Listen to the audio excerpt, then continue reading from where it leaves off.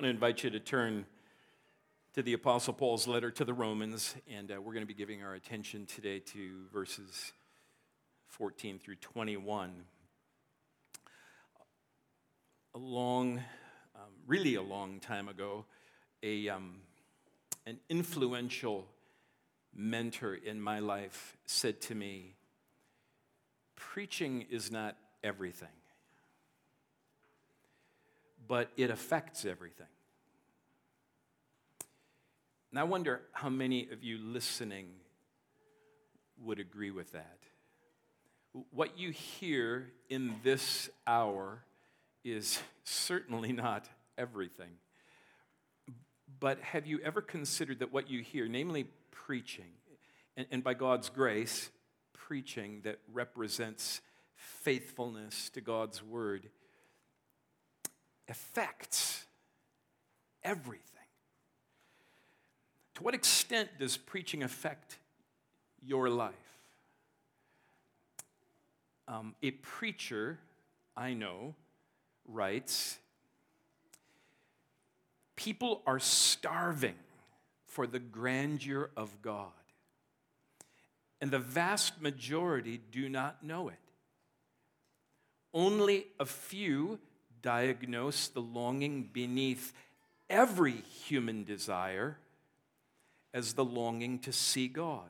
As we look out over the wasteland of our secular culture, must we preachers not ask, who but us will say to this people, behold your God? Who will tell the people, men and women, dads, moms, boys and girls, that God is great and greatly to be praised? Who will remind them with tales of wonder that God has triumphed over every foe? Who will cry out above every crisis, your God reigns? If we preachers do not spread a banquet of God's glory on Sunday morning through preaching, will not our people seek in vain to satisfy their inconsolable longing with the cotton candy pleasures of pastimes and religious hype? If the fountain of living water does not flow from the mountain of God's sovereign grace on Sunday morning through preaching, will not the people hew for themselves cisterns on Monday, broken cisterns that can hold no water? Now, if that's true,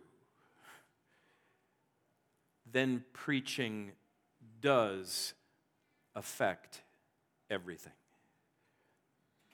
It was the same sentiment, I believe, that led one of my favorite preachers to preach this about preaching.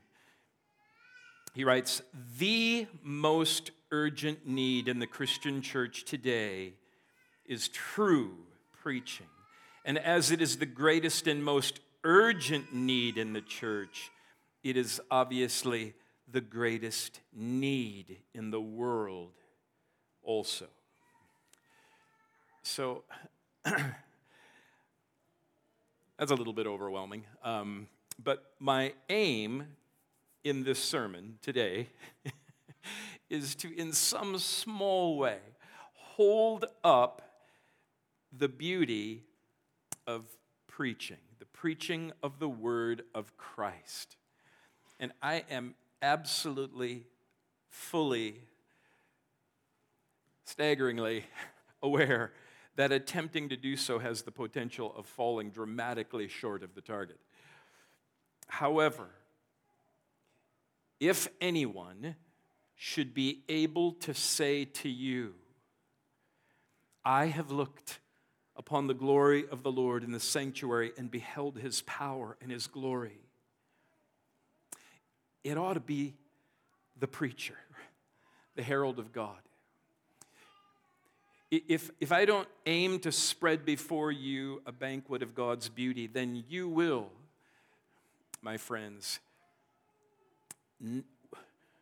Won't you seek for it somewhere else, in something else? So please bear with me, and please pray for me that words may be given to me in opening my mouth boldly to proclaim to you what I believe God has said about preaching. So I want to invite you to follow along. We're going to look at Romans 10. I'm going to start reading in verse 13, so 13 through 21. And please stand in honor of what the Lord has said to us. Paul writes, "Everyone who calls upon the name of the Lord will be saved. How then will they call on him in whom they've not believed? And how are they to believe in him of whom they've never heard? And how are they to hear without someone preaching? And how are they to preach unless they're sent? As it is written, how beautiful are the feet of those who preach the good news. But they've not all believed the gospel. For Isaiah says, Lord, who has believed what he has heard from us? So faith comes from hearing, and hearing through the word of Christ. But I ask, have they not heard? Indeed they have, for their voice has gone out to all the earth, and their words to the ends of the world. But I ask, did Israel not understand? First, Moses says, I will make you jealous of those who are not a nation. With a foolish nation, I will make you angry. And then Isaiah is so bold as to say, I have been found by those who did not seek me. I have shown myself to those who did not ask for me. But of Israel, he says, that is God. God says, all day long I have held out my hands to a disobedient and contrary people. This is the holy word of God. Hearing it causes believing Christ. So let's pause as the praying that joins us to Christ. So let's pray.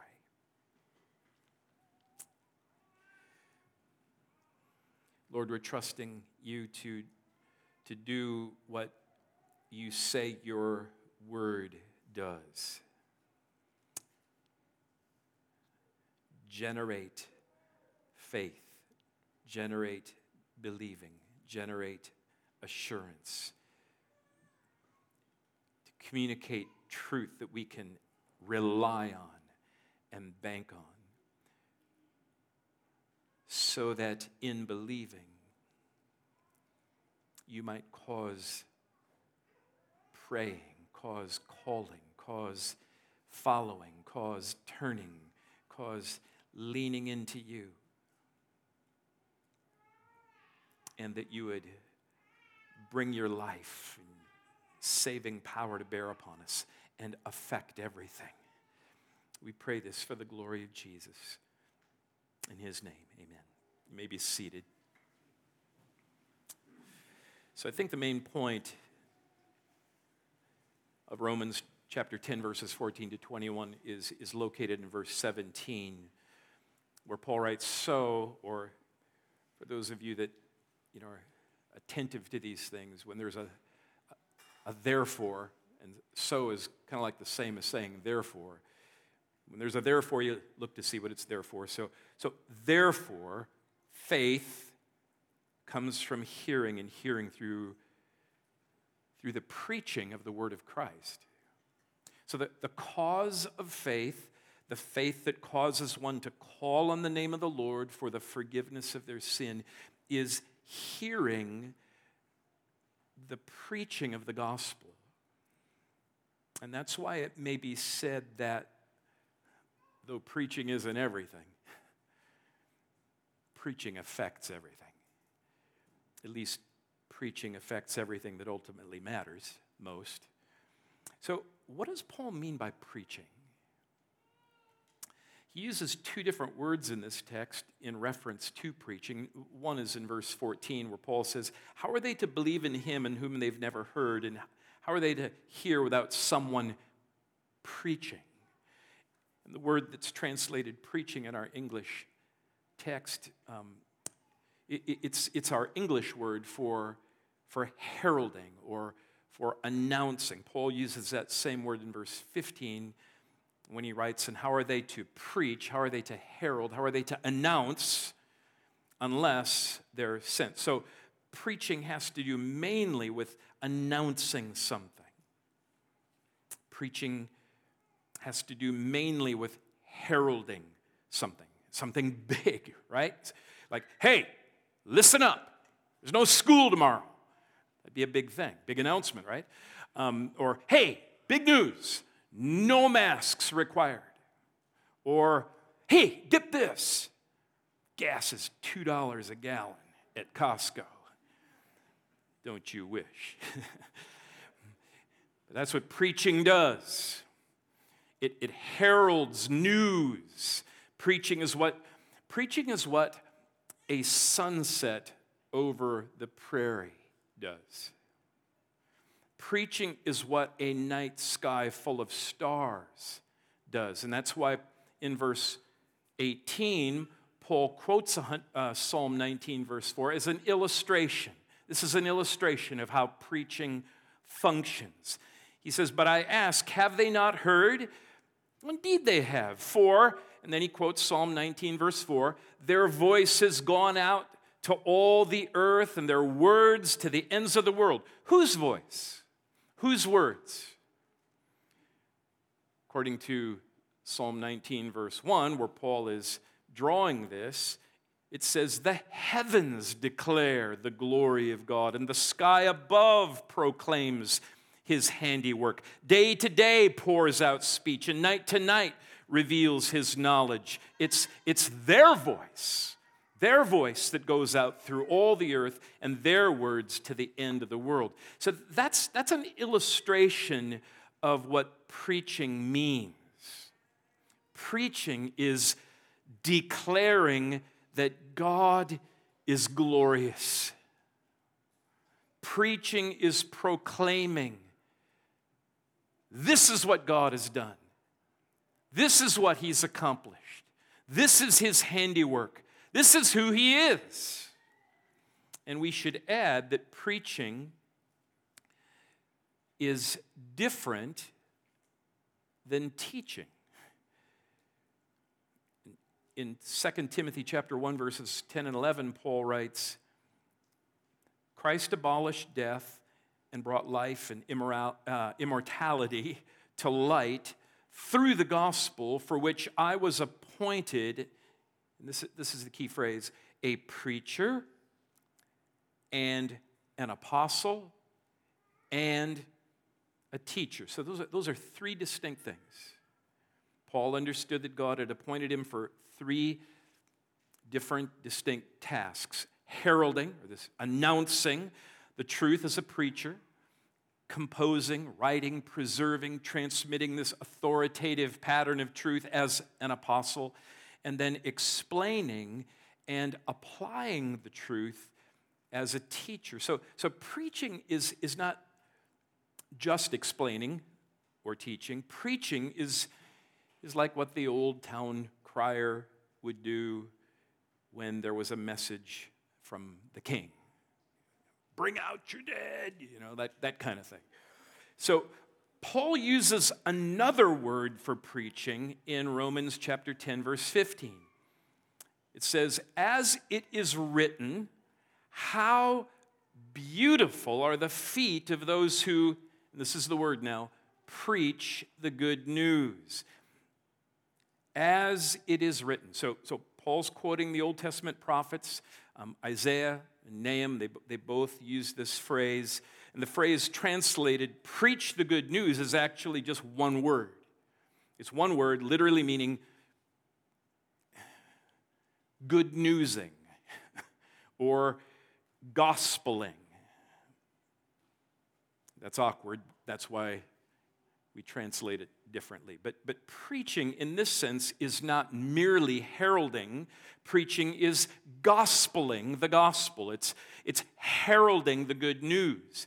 So I spoke with an old friend of mine this past week who has served as a Christian sports camp director in the Ukraine for the past 15 years.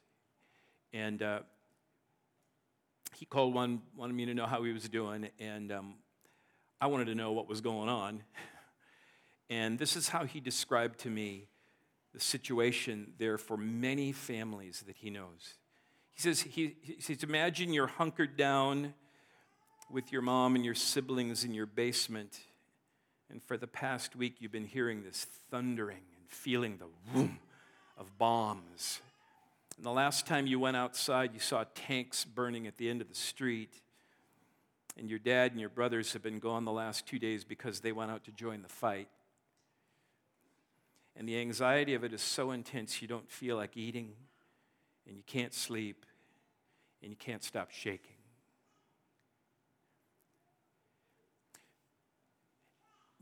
But then imagine this. This is my words now. Imagine if this happened. You know, one morning the sun comes up, and the thundering and the boom have stopped, and you hear voices outside. And maybe at first, you know, your fear level starts to elevate, and you're afraid you're going to hear the worst. But instead, you hear the words that you hear are, "It's over. Fighting is over. You can come out. They've pulled back. We're all safe." That's gospeling. That's good newsing. And that's the word for what Paul refers to in Romans 10:14-21. And loved ones, God says that is what is beautiful. You know, that kind of preaching might not be everything, but it sure changes everything. And you might be thinking, well, I thought it said that their feet were beautiful. I mean, doesn't it say how beautiful are the feet of the gospelers? How beautiful are the feet of the good newsers? Well, that phrase is simply a poetic figure of speech. In Hebrew poetry, it's common to write that way. It's like, you know, the groom in the wedding, described in Song of Solomon when he says to his bride, "Your hair, it is like a flock of goats.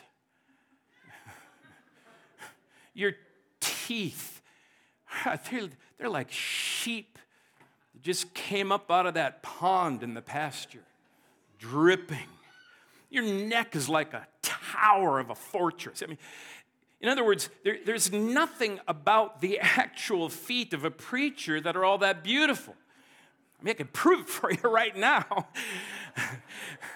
Take off my shoes and socks. You go, "Oh, Pastor Greg, your feet are awesome. They look like the Adidas shoe logo, you know. If you just had claws, you could climb trees like a squirrel." You know, the reference to feet arguably one of the most unattractive, unnoticed, lowly features of the human anatomy. It's only intended to highlight the contrast, the content that's so good. It's the good newsing. It's the gospeling that's beautiful. It's the heralding of the word of Christ that's beautiful. And this preaching is beautiful first and foremost to God. He's the one that speaks. He's the one that says how beautiful it is. God is the one commending the beauty of preaching. God is the one who's extolling the value and the loveliness, not of the preacher himself or his feet or any other extremity for that matter. God is extolling the excellence and the wisdom and the treasure of what preaching is and does. And preaching is beautiful because and when it heralds the good news of God's saving activity in the person and work of our Lord Jesus, who is the Christ. What makes gospeling beautiful is that it draws attention to this pinnacle of all his redemptive acts. What makes good newsing beautiful is that it announces the center and the climax of the Bible's story and the essential message for our faith and life and witness. God in love became a perfect man. And this perfect God-man took upon himself the guilt and the shame and the punishment for our sins. He was condemned to death, and he died in our place. And his sacrifice was and is accepted by God. And on the basis of faith in him, believing the good news about him, everyone who calls upon him will be saved. So what could be more beautiful than that for sinners under the wrath of God? What else in or on earth affects everything like that? And therefore we are committed to preaching and preaching the word of Christ. Now I want to get more specific. Why does God commend preaching? What makes preaching the word of Christ beautiful to God? Preaching the word of Christ is beautiful to God because, first and foremost, preaching the word of Christ reveals the glory of God. Preaching the word of Christ is beautiful to God because it heralds, it announces the truth of who he is and what he has done in and through Jesus. Preaching the word of Christ is beautiful to God because through it, he proclaims his lavish mercy. Romans chapter 10, verses 12 and 13. He bestows his riches on all who call on him. For everyone who calls on the name of the Lord will be saved. Look at that. Behold that. Listen. That is good news. Preaching the word of Christ is beautiful to God because through it he announces the glories of his sovereign grace. Romans 10, verse 20. Then Isaiah is so bold to say, I've been found by those who did not seek me. I have shown myself, disclosed myself freely to those who did not ask for me. Look at that. Behold that. God shows himself, he reveals himself as glorious and beautiful to whoever he so chooses. And preaching the word of Christ is beautiful to God because through it he reveals the purpose of his divine and saving plans. Look at verse 19. But I ask, did Israel not understand? Didn't they get it? Why didn't they respond? Moses says, I'll make you jealous of those who are not a nation. With a foolish nation, I'll make you angry. Look at what God does. Look at how he operates. Look at his wisdom. Look at his plan. Look at his... Who would think that way? Preaching the word of Christ is beautiful to God because through it he reveals his patient and tender heart. Romans 10:21. But of Israel, he says, all day long I've held up my hands to a disobedient and contrary people. Look at his compassion. Look at his patience. Preaching the word of Christ is beautiful to God because through it he sends out his invitation to trust him to the very ends of the earth. Verse 15, how are they to preach unless they are sent? And it's interesting,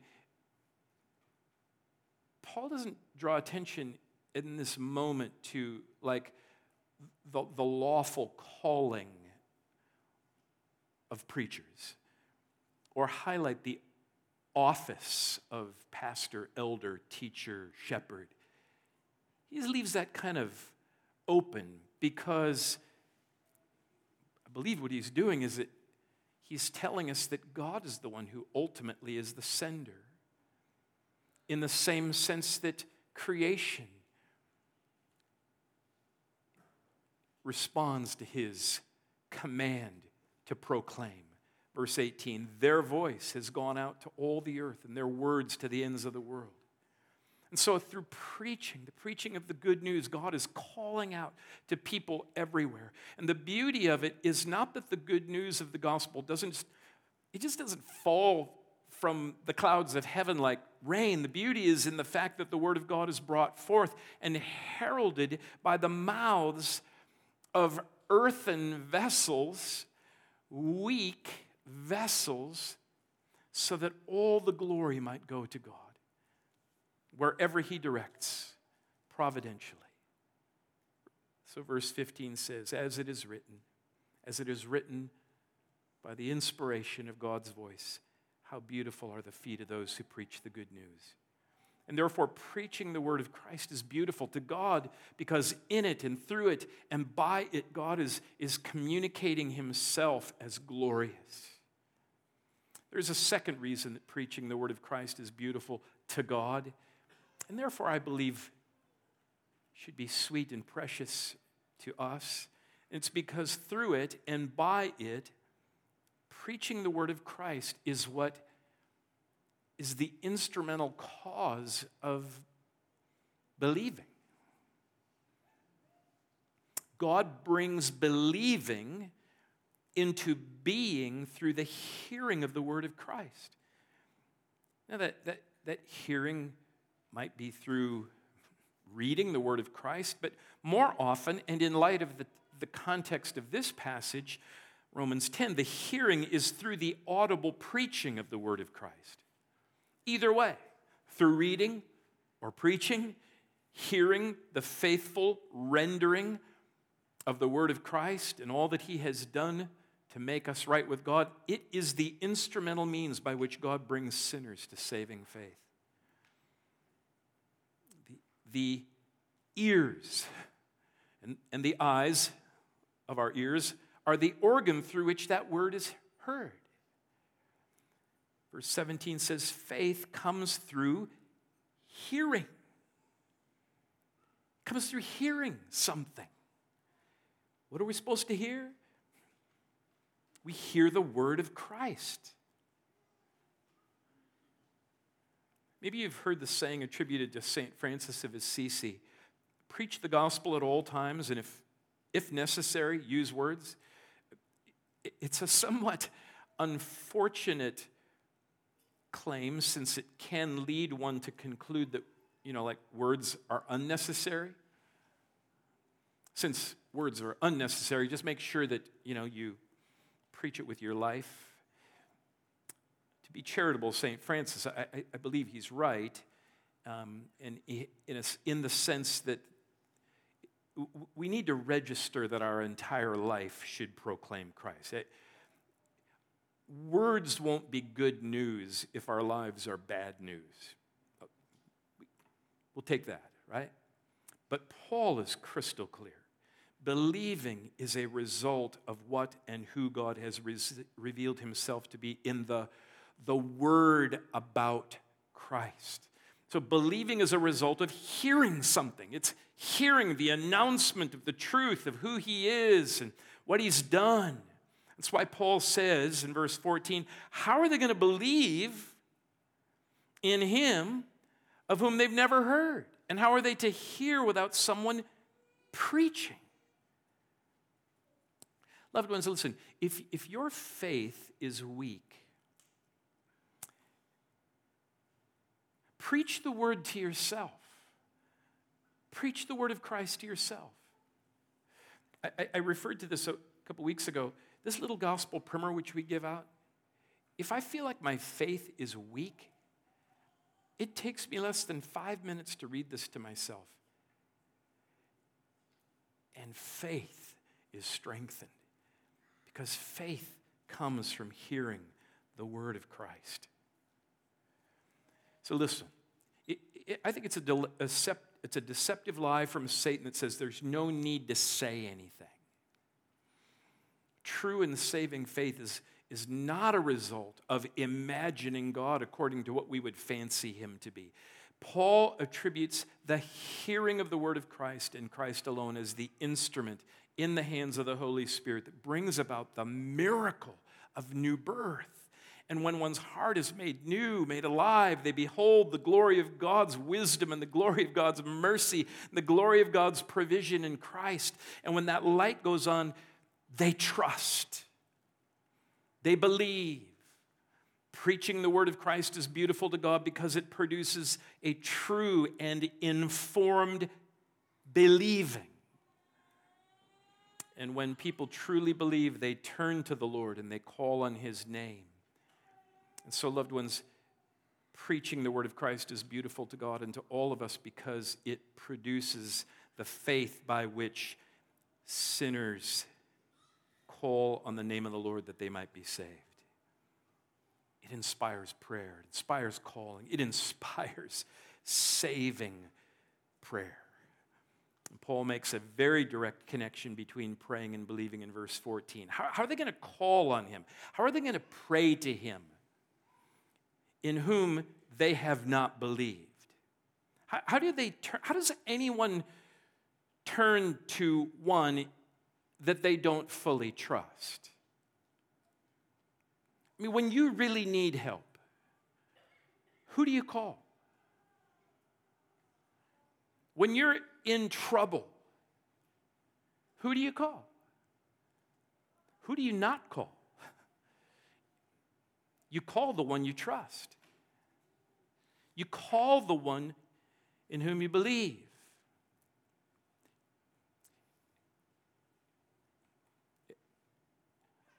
Grandparent, I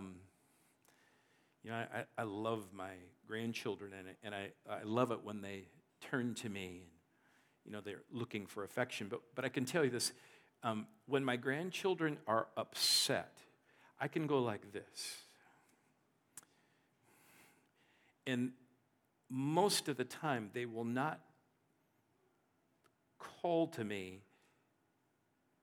They call Mom, Dad. They want to be held by Mom or Dad. They want the one they trust the most. John Calvin writes, a true calling on God's name cannot be except a right knowledge of him were had first. So what makes the times that we live in so challenging, at least feels so challenging to me, it's just so hard. It's so hard to know what one can believe or who we can believe. I mean, who do you trust? I go to the gym. That goes without saying. I go to the gym, and there's two TVs, side by side. One has CNN, one has Fox News, and they're covering the exact same thing, and you would never know it. Perspective is as different as day from night. How can you follow one you do not believe? How can you call on one that you do not believe? How can anyone turn and cry out to one that they don't trust?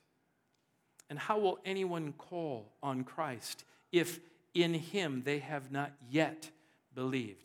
If in him they have not known enough that they can trust him? How are they to believe in Christ if they have never heard all that they need to hear in order to trust him? And how are they to hear what they need to hear to trust him without someone proclaiming it? Calling on Christ comes from believing, and believing comes through hearing, and hearing comes through the beautiful word of Christ.